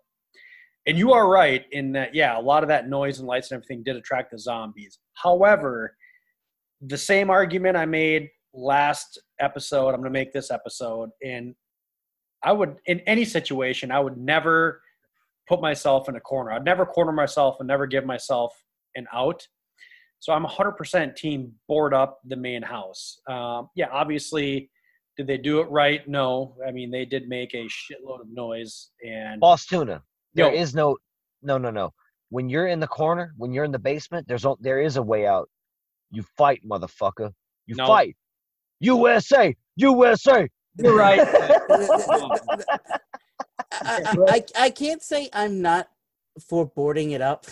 I will admit every apartment I had in my 20s, the concept of zombie invasion was always a running joke. And every apartment, I already had a plan. One of my first apartments was on the second floor of an old house that had been once a one family unit that had been divided into 4. And my apartment was on the second and the third floor. And we had a fire escape for just one window, and you could roll it up and bring it in the house. Whoa. And I was like, if something happened and we ever needed to board up the basement door, the front door, there was 3 sets of stairs to get there, and there were 3 doors in the stairwell. I was like, we could just stack furniture in the stairwell, and nobody could get in the house, and then we could just bring in the stairs as we need them to get in and out of the house in an emergency. And my roommate was like, you think way too much about this stuff. And I was like, yeah. And then happens. And then another apartment I lived in was over a garage. It was a studio apartment over a garage, and there was a set of stairs, and I thought the same thing. We had a fire escape ladder next to one window so that we had a safety escape. And I was like, we just roll it out the window and roll it back up the window, leave somebody in the apartment, stack all our furniture in the stairwell, and nobody could get to us. Yeah. Oh yeah. All jokes aside, if I was trapped in the basement and they started pouring in, there's no way I could fight my way out of that. I'd be fucking zombie meal. Yeah. In this movie, if you think about it, the basement was the safest idea, because Ben only died because he had already been bitten. He went and stayed in the basement and was listening to the radio, and he was fine. There were no zombies down there with him. But he's lucky they found him out in the middle of nowhere. So Yeah. I guess the whole thing with me is honestly, the basement for me would be the last place I'd go, because if we were able to go up into the second floor and, try to board up or throw, like you said, throw furniture or something on the steps, you have 100 windows on a second floor that you could safely jump out of, even without breaking an ankle. One thing that I do think about that just popped in my head was 28 Weeks Later. That whole scenario, if you've ever seen the movie, in the beginning of that, the first 10 minutes of that are phenomenal. Same thing, yeah, you go up into a second floor, and then you've got all these windows. You could jump out, and you could run. You go into a basement, if they somehow get in or somehow gets bit in the basement and somebody, you're done. There's no way out. So I just don't like cornering myself. I don't blame you. Well, I've got a question. what if you found a TV that was broadcasting the news at a time like this? Would you alert everyone in your vicinity that is a normal person that will be able to help you survive to this fact, or would you be just stroll on down to the cellar with it, just Humpty Dumpty down the stairs all My the way favorite is he's carrying the TV and he's clearly going to the basement with it, Yeah. and then it breaks and he goes, "I wasn't going to the basement with Get it." no reception down there, man. I did not understand that moment where, like, I get his character. He's the manly man. He's always right. What he thinks is best. And but him taking the TV downstairs was a step too far for me, and I was kind of like shaking my head, like, okay, this is your last one. And I think he has a couple more after that, but that specific moment was kind of like, what's your plan? Like, you watch, like, I guess the broadcast proves everyone else, it proves you were wrong, but is that such a big deal? Because, like, this is unheard of, the zombie apocalypse arriving. Like, this is all new for everybody. He's so full of pride, man. Yeah, I know. And then him tossing the TV down is almost worse. Like, I would feel like there's no recovery from that. No. Barbara takes care of that shit. That's my favorite moment in the whole movie is he shows up and he goes, "Oh, you came back for me." Bam. I was like, yes. Yes. Yeah, and I was too. I was like, fuck him. That's a balancing act right there, right? Because, again, her killing a fellow human being as opposed to a zombie, it's straight up murder. But you could argue he's done a lot too. Not in this world anymore. No. Well, I mean, don't they, like, pretty much state in Night of the Living Dead that, like, they kind of got it under wrap? They kind of got it controlled. I can't really remember if the canon is basically like, we sorted it out, No. No, is that not the case? No, they semi get it under control and then it gets out of control again. Yeah. Well, that sounds like every zombie movie. So I'm definitely wrong, but yeah, I just felt like because of the things he did that were so, like, especially near the end, were clearly, only to his advantage, putting other people in danger. Then at the end, when she shoots him, I was like, yeah, that makes sense for her character and for what he's done to, like, he attributed to a lot of close calls and some deaths of characters because he refused to help throughout the whole film. It was crazy how he got away with it, but I don't think he lifted a finger. Like, he handed the wrench to the dude who was trying to nail the hammer. And then ran away. Yeah, exactly. So, like, I don't know. This movie's all about balancing, and I think, like, that moment is earned at the end when Barbara shoots him.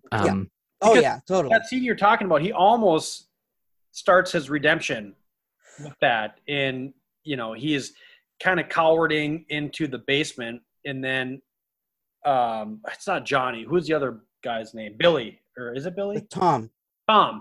Tom's like, just hand me the wrench, hand me the nails. And he does it. And you're like, oh, okay, maybe Harry Cooper, if you saw the original and you saw this one, you're like, okay, this is his redemption right here. And it's not in that. I think his character, I feel like when you make a movie, if you need to, tell your actor, like, hey, this is your character arc, you're going to be a piece of shit coward. Go watch the 1990 version of Night of the Living Dead, and you're going to be Harry Cooper because he's he's stereotypical, but he's almost perfectly stereotypical. That there's people that would behave like this. Oh, 100%. Yep.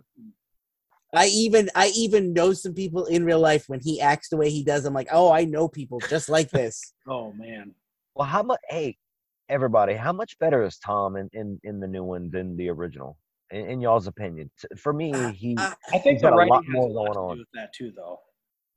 Well, I'm only going off performances, and for me, that's a big deal. And at least in this version of the story, I found it just to be way more engaging.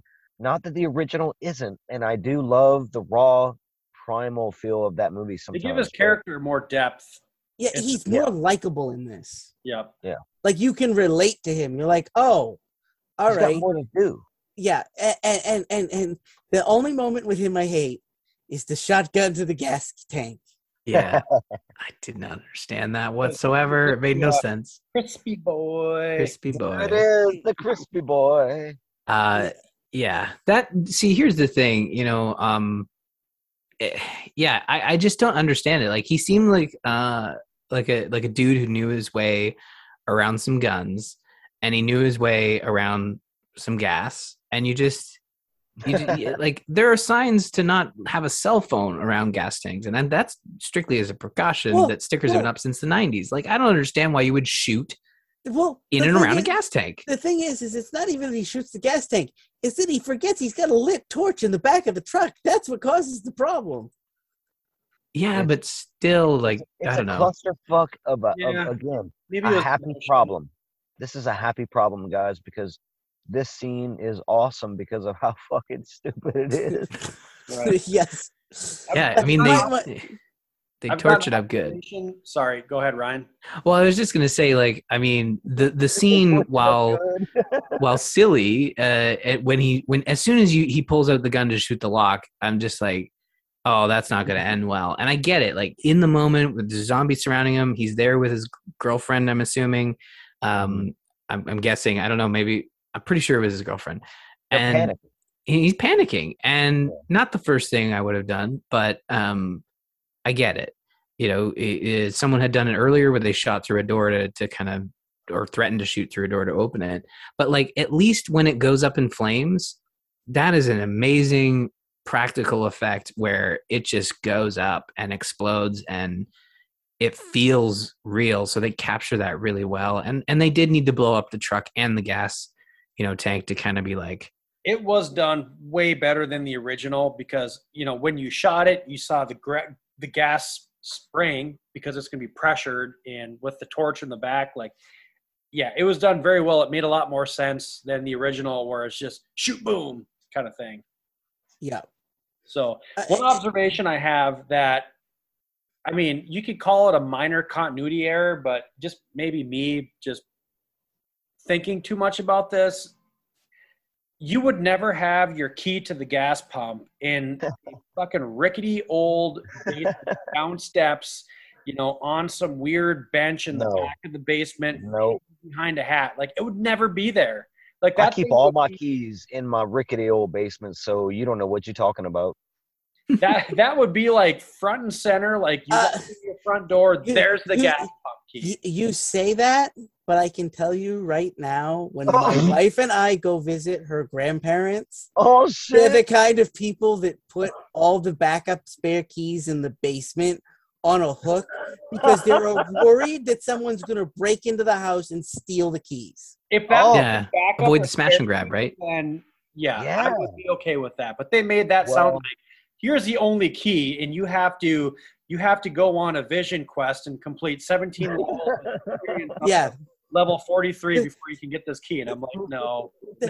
I know that I won't say it's this time, but after seeing the movie a couple of times, one of the thoughts I always had is, why did they go in the truck? Why didn't one of them sneak out, run past the zombies? They've already discussed that they can get past them. Go out to the thing, check the keys, and if it is, wave to them so that they know to bring the truck. Why drive all the way up there and realize you're stuck and you've now attracted all the zombies with the truck?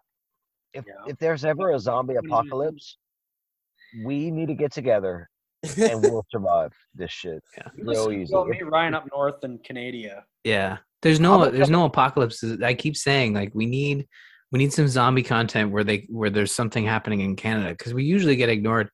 And I mean, the only apocalypse film I remember where we were even mentioned is we were just like, nah, Canada's frozen. And it was that Jake Gyllenhaal, The Day After Tomorrow. Day After Tomorrow. I was just going to say Everything's Frozen movie, but not the Let It Go one. And I love that movie for how bad it was. Frozen's pretty. Oh, you're talking about Day After Tomorrow, yeah.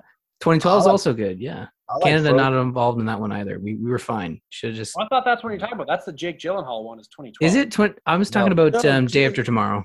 John Cusack is 22. Wait, Jake Gyllenhaal is. No, you're right. After Tomorrow. Day After Tomorrow, isn't it? Yep. Yeah. Yeah. 2012 is John Cusack. I'm sorry.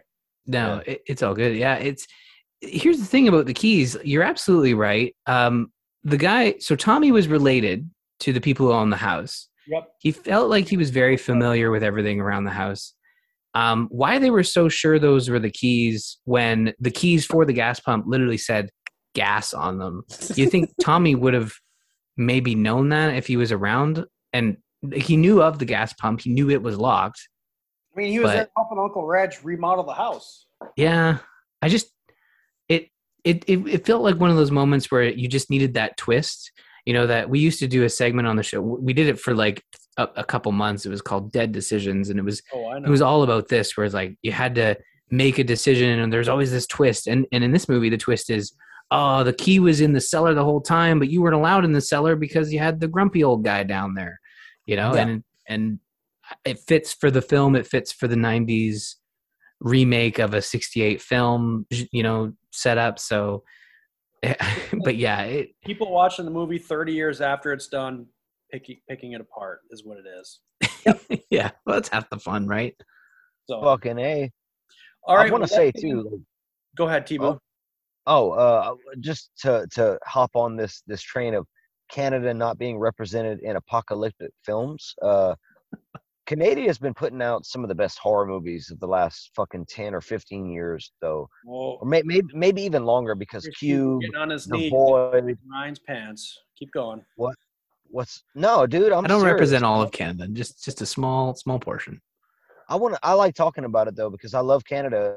I'm a big Kevin Smith fan, and he loves Canada, and I love Kevin Smith, so I'm like, well, fucking hey, man, Canada. Yeah, he was in Degrassi. It was a pretty famous bit that he did. So yeah, him and Jay. Yeah. Mm-hmm.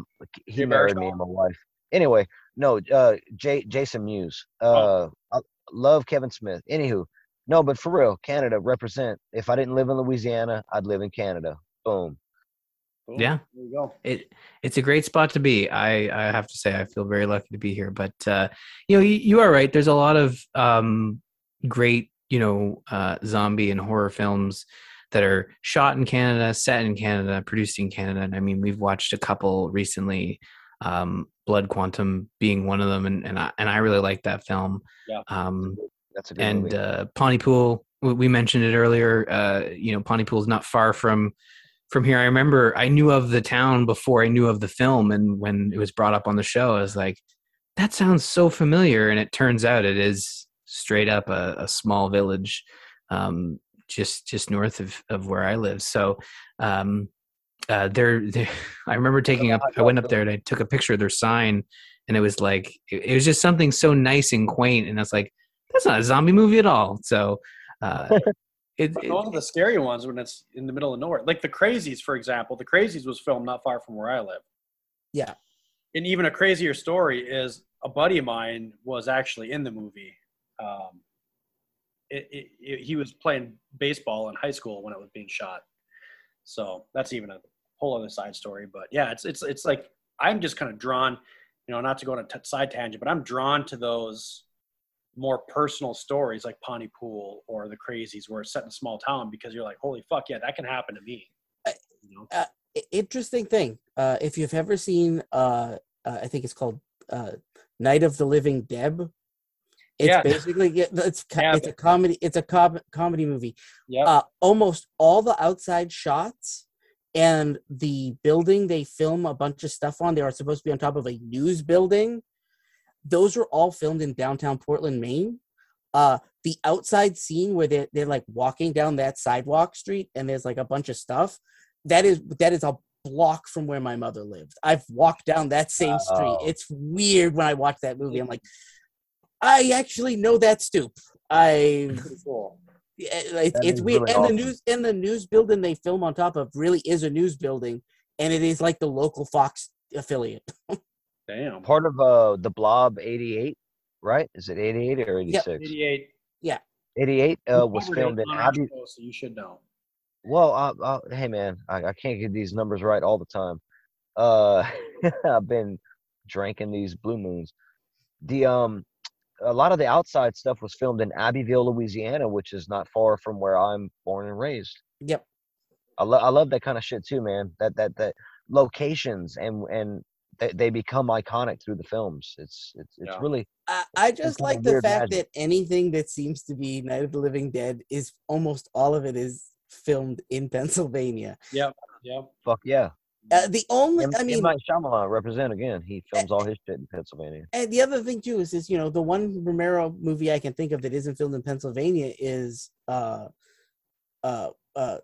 Day of the Dead, and that's filmed in Fort Myers, Florida, which is like the weirdest part of Florida for them to do any kind of filming. Yeah. I didn't know that.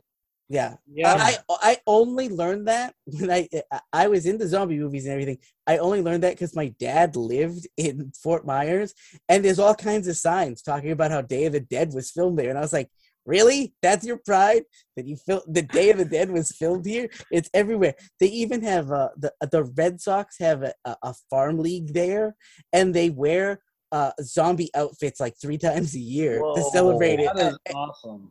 That almost makes me want to watch a baseball game. Almost. If zombies were playing baseball, fuck yeah, I'd watch that shit. They'd be tearing the fans up. It'd be crazy. All right, we're getting over that 90-minute mark here, so let's get into our final thoughts on this movie. Ryan, I know you had something you wanted to bring up, so I'm going to give you the floor. Right. Well, I think like with this film, I really enjoyed it. My opinion on the zombie genre is, I think that the genre is capable of good quality entertainment. And yes, there's a lot of bad stuff. And I always give Lou a hard time. Sometimes you really dunk on The Walking Dead when you watch some of the crappiest zombie movies out there. And I get it. It's okay to love the bad stuff as much as you love the good stuff. And sometimes when stuff isn't great, but just is kind of okay, like it feels worse than the bad stuff. That might not make sense, but I understand it. That's schlocky seconds. I agree. Yep. Yeah. So with this film, I think you're really getting like not only a great remake, but a great zombie movie. And probably when you think about it, when it comes to the night, like a 1990 film, there really wouldn't be like another big zombie hit until like 28 Days Later feels like the next big film to make it into the the mainstream, right? I'm sure I'm forgetting. Lou, you can probably correct me, but no, there are others between there and here and there, but 28 Days Later was kind of the thing that rebooted the genre for the early 2000s. 100% was. Yeah, that and the Dawn of the Dead remake, both of those. Which came, yes. they were within like 2 years of each other, I think. 02 and 04, I think. Yeah. So those two films right there are the reason. Yeah, that was 12 years. Yeah. Those are the two films that reintroduced me to the zombie genre after Zombies Ate My Neighbors, which was the first thing that got me into zombies. And I've just been sort of, digesting ever since of, going back and watching a bunch of films and watching new ones as well. But this film specifically, like, you've got Tony Todd in the leading role, and he's fantastic. All the acting is superb. Usually when you have these type of films, you have a couple of, actors that are overacting, but it all fits within what you need from a 90s zombie movie. And I loved it. I was glad that we got a chance to watch it. I'm surprised we haven't watched it yet for our show, but it's a really great movie, and honestly probably would make the list of like movies that you should watch if you're starting with the genre. Like if you're looking at Night of the Living Dead, watch both the 68 and the 90 version. And I think you get two very good different experiences and gives you a good snapshot of what zombies were near the beginning and zombies were sort of in the middle, before Dawn of the Dead remake and 28 Days Later and then Walking Dead, right? So it's kind of like the second phase of the zombie genre of this film. Final likes and dislikes and your rating, Ryan. And then we're going to move on to Lou. Yeah. I really liked the movie. Like I said, all the actors were great. Tony Todd's great. The only dislike I can think of was the guy shooting the gas pump. That felt too stupid. The character seemed smarter. He should have been done some stupider stuff earlier. Like we talk about that balance to kind of make up for that. It felt like a big swing. The music was 90s as all hell. So for 90s horror. So I don't know if I can call that a dislike. It's more just a problem of the time. But yeah, rating, man, I'm generally usually a very positive person. So you got to, depending on how you see these types of films, you might want to knock a few points off. But I'd go like 8.5. I really liked it. Boom. Very nice. Lou Page. Right off the bat, I make no qualms about it. This is, if I gotta watch a Night of the Living Dead, this is the version I choose to usually watch. I love everything about this movie. The special effects. One of my favorite things about this movie is it's before the time of the digital effect. Everything is a physical effect. There is nothing digital. There's no fake splash of blood. The car is a real explosion. It's not some digital effect. I just watched something the other night and they blow up a car, and you can tell they didn't blow up a car the other night in the show I was watching because it was so CG. It was, even for the time it was made, it was just, you could tell that that's where they didn't have budget. And this, they blow up a car, and you don't see that anymore. And so for me, I love this movie. My biggest gripes is there's some really bad editing. Cooper annoys me, but it's not a deterrent. It's part of the plot, whatever. I think just, I'm always bummed that Ben dies. But I know it's coming, and I always go, no, Ben's gonna die. But I there's nothing about this movie I truly hate. There's nothing. I pretty much enjoy this movie from the moment I sit down to watch it to the moment it ends. I have a friend who hates this movie for one thing and one thing only, and it makes me want to slap him upside the head. She has the line outside when she gets rescued by those people, and they're shooting the zombies in the tree, and she goes, "They are us, and we are them." And the guy next to her goes, "What'd you say?" And she goes, "Nothing, never mind." And he hates that line of dialogue because he feels like it doesn't need to be said. And I'm like, of course it needs to be said. It needs to be said. Because sometimes people are too stupid to realize what's going on. Fucking A. I felt like that after I saw No Country for Old Men in theaters. People got up and said, "What the hell was that?" Yeah. And I was like, you don't know what you just saw, do you? No. And Sometimes it needs to be said. because of that moment, he hates this movie, and I've always argued with him. No. This is the one moment that ruins it for him. Yeah, the whole rest of the movie, he's like, "Oh, it's great," till that moment. Then they go to spell it out for it. Oh, shit. And I'm always like, the pretentious ass. But like I said, I love this movie. If I got to give it a rating, I give it a 9. I mean, I won't give it a 10 just because I don't the editing issues I have with it, but everything else with the movie is just fantastic. Wow. Fucking A. Do you want me to go, or do you want to go? I mean, I can go if you want me to, dude. You can go. You tell me. Do you want to go last, or do you want me to go last? I'll go ahead. I'm going to say this. So I grew up with the 68 version. Watching James Rolfe do commentary for it from Monster Madness one year was a great surprise, and it's awesome. Go seek it out. Cinemassacre.com. Free plug. But having watched this version of the film, I love the performances more.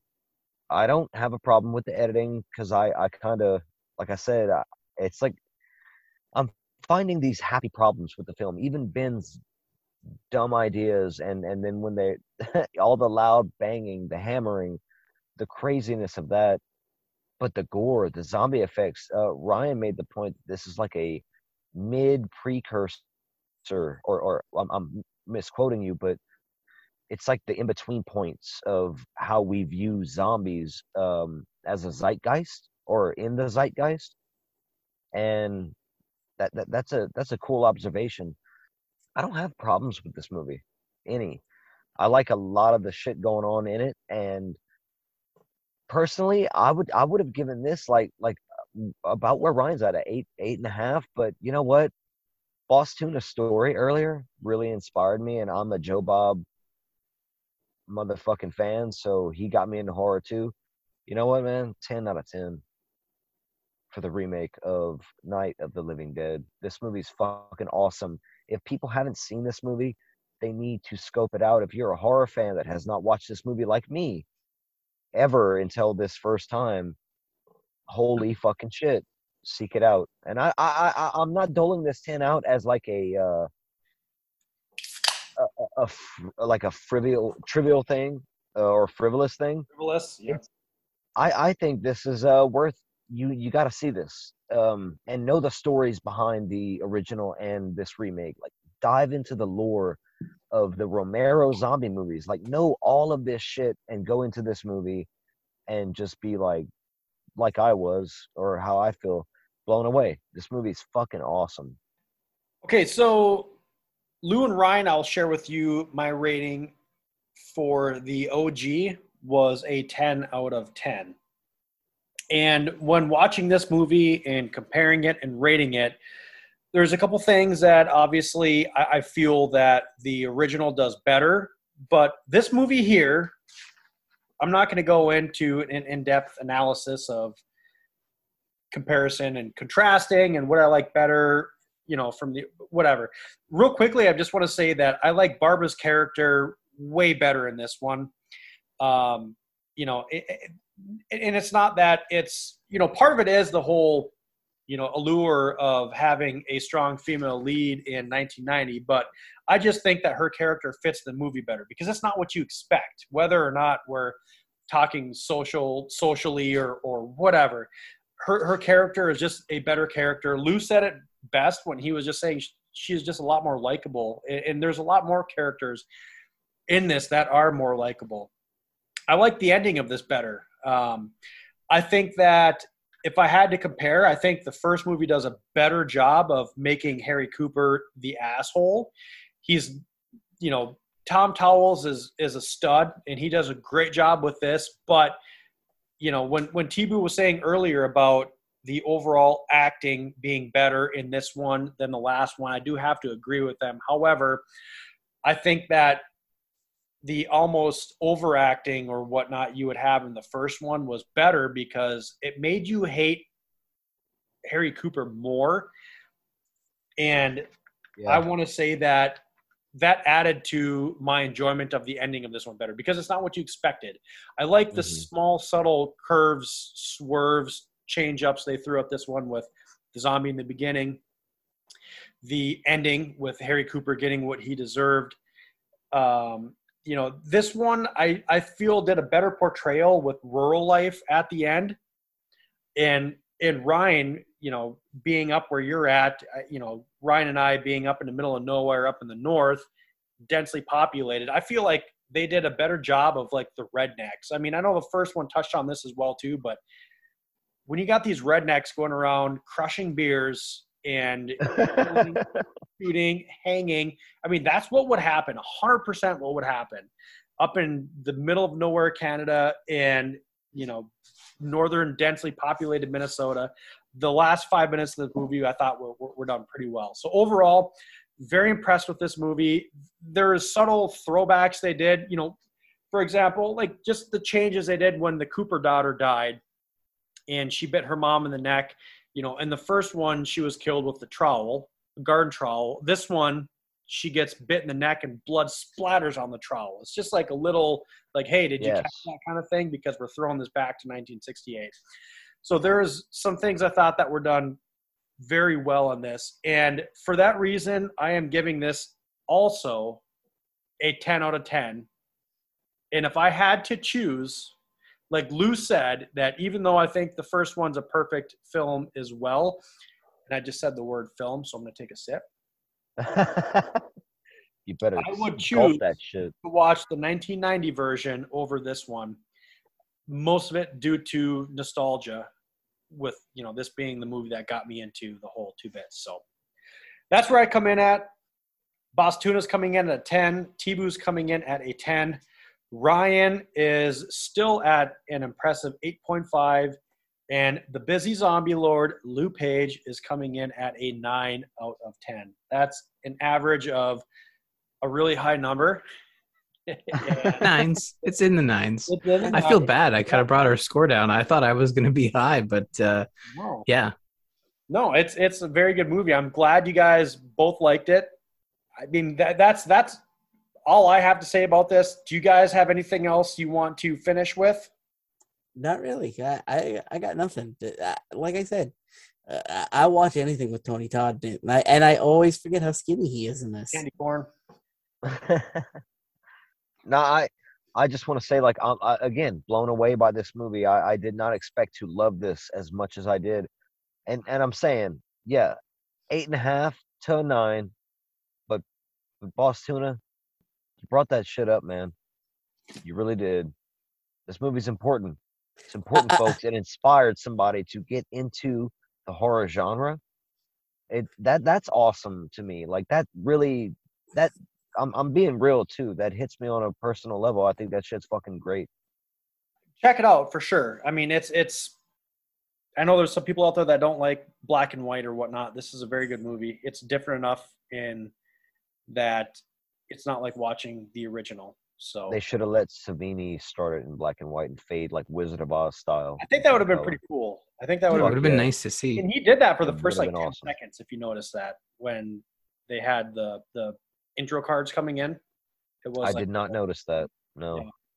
Yeah. Not what he wanted, but it's still pretty good. So okay, well, for myself, Boss Tuna, for Tibu, for the Busy Zombie Lord, for Lou Page, we are signing out. And I want to tell you guys, go check out Zombies Ate My Podcast. These guys have been doing it since like the 70s. They've got 1,043 episodes out. They're all awesome. Start from the beginning because they're awesome, and you'll everyone should check out Zombies Ate My Podcast. But before we go, there's something that we need to do. Ryan is a first-time guest. So Ryan, did you think you were going to get through here without running the gauntlet? I have no idea what that is. We but thought we forgot about it, but I thought you did. Honestly, I thought they mentioned something about some sort of yep. I had a funny feeling they didn't forget. no. It's lucky because I would have just tricked you into our outro, but your good buddy Lou was like, you better give him a little bit of a heads up. So I gave you a heads up earlier. But It's true. I just want to tell our fans out there listening with your kids in the car or with your parents or those that are easily offended, now is your time to tune out. Because right now, we are going to make Ryan Murphy run the gauntlet. Ryan Murphy, are you ready to run the gauntlet? I have no idea what this is, so maybe? These are one-word answers. They're okay. shotgun fire. I'm going to run them at you quick. You have to nail them off as fast as you can. No hesitation. Don't even think about it, man. It's faster if you don't think about it. Oh, Yep, great. go through it. Run the gauntlet, bro. Ryan Murphy, are you ready to run the gauntlet? Sure. Yeah. Pizza or burgers? Oh, pizza, Beer or liquor? beer. Hockey, football, baseball, or basketball? I have to say hockey. Ass or titties? Oh God. I don't know. Titties, I guess. Stand or sit when you wipe? Wait, can you repeat the question? Stand or sit when you wipe? Sit. Who stands? Homebody or out with friends? Homebody. Fishing or hunting? Fishing. Cannibal Holocaust or a Serbian film? I don't know. I don't think he's seen either film. Okay. Rather go blind or rather go deaf? Oh, shit. Deaf, I guess. Top half of Hulk Hogan and bottom half of Margot Robbie, or bottom half of Hulk Hogan and bottom half of Margot Robbie? Wait, two bottom halves? Or Wait. Top half. Top half. I I have no idea. I don't know. Yeah, Hulk Hogan's pretty great, I guess, but I don't know, top half Hulk Hogan, bottom half Mark Roberts. That'd be interesting to see, to be honest. Penis-sized nipples or nipple-sized penis? Wait, for who? Oh, for me. Penis-sized nipples. You can probably tuck those in somewhere. Rock or country? Oh, rock. Cats or dogs? Cats. Dogs. Doggy or missionary? I feel like this is a quiz you're going to compile, and suddenly you're going to know my social insurance number or something. Missionary. Freddy, Jason, Michael, or Leatherface? Freddy. Slasher, zombie, supernatural, or creature feature? I think we know where this is going. Oh, man, you know what? I feel like I have to say zombie, but if I'm being honest, it's supernatural. Lou, do you hear that? I suspected that answer. Yeah, Lou knows me. Chucky or Leprechaun? Oh, man, both freak me out so much. The Leprechaun movies scarred me. Oh, Ricky's going to love that answer. There's a second. Quickly. Wait, are we talking? What was the question? What's more scary? Chucky or Leprechaun? Oh, Chucky. John Carpenter or Wes Craven? Wes Craven. Ari Aster or Jordan Peele? I'm not familiar with Ari Aster, but I know Jordan Peele, so I'll go Jordan Peele. 90s or 2000s horror? 2000s. Hills Have Eyes or the original or the remake? The remake, only because I think I saw that one. Slow burns or To the Point? God, To the Point. First horror movie you ever saw? You'd think I would remember. First horror movie. Alien? Favorite horror movie of all time? Well, that one's easier. Dawn of the Dead remake, the one with the guy from Modern Family. Oh, That's wow. it. Boom. Ryan Murphy, you survived the gauntlet. Congratulations, and thank you for playing unwillingly or unknowingly. There's some interesting questions in there, and there was no, like, just so the listeners understand, there was no like heads up. It was just like, you're gonna run the gauntlet. No description. Than anybody else have. Yes, that's true. Lou is nice enough. Lou knows me. Like, I told them don't spring it on him. At least let him know that something's coming. That's yes, all. I do appreciate that. But solid questions, and like I was worried, like, oh man, is this gonna be some like dead decision run back? It's like, no. Then pizza burgers, like, that's a good setup question because I think it really sets the tone. Yeah. The pizza burgers really sets. There's nothing nefarious about the gauntlet. It's all fun. No, it's all fun. It's for a laugh. Hey, guys, I'm honored to have you on. I've been a fan of your show for a long time. I'm very glad you're able to join us. Thank you very much. Thank you so much. Go check out Ryan and Lou's podcast, Zombie Ate My Podcast. Go check Zombies Ate My Podcast. Go check out T-Boo at the nightclub. And with that, I hope it was as good for you as it was for us. Boom. That was incredible. Is it good for you? I've had better.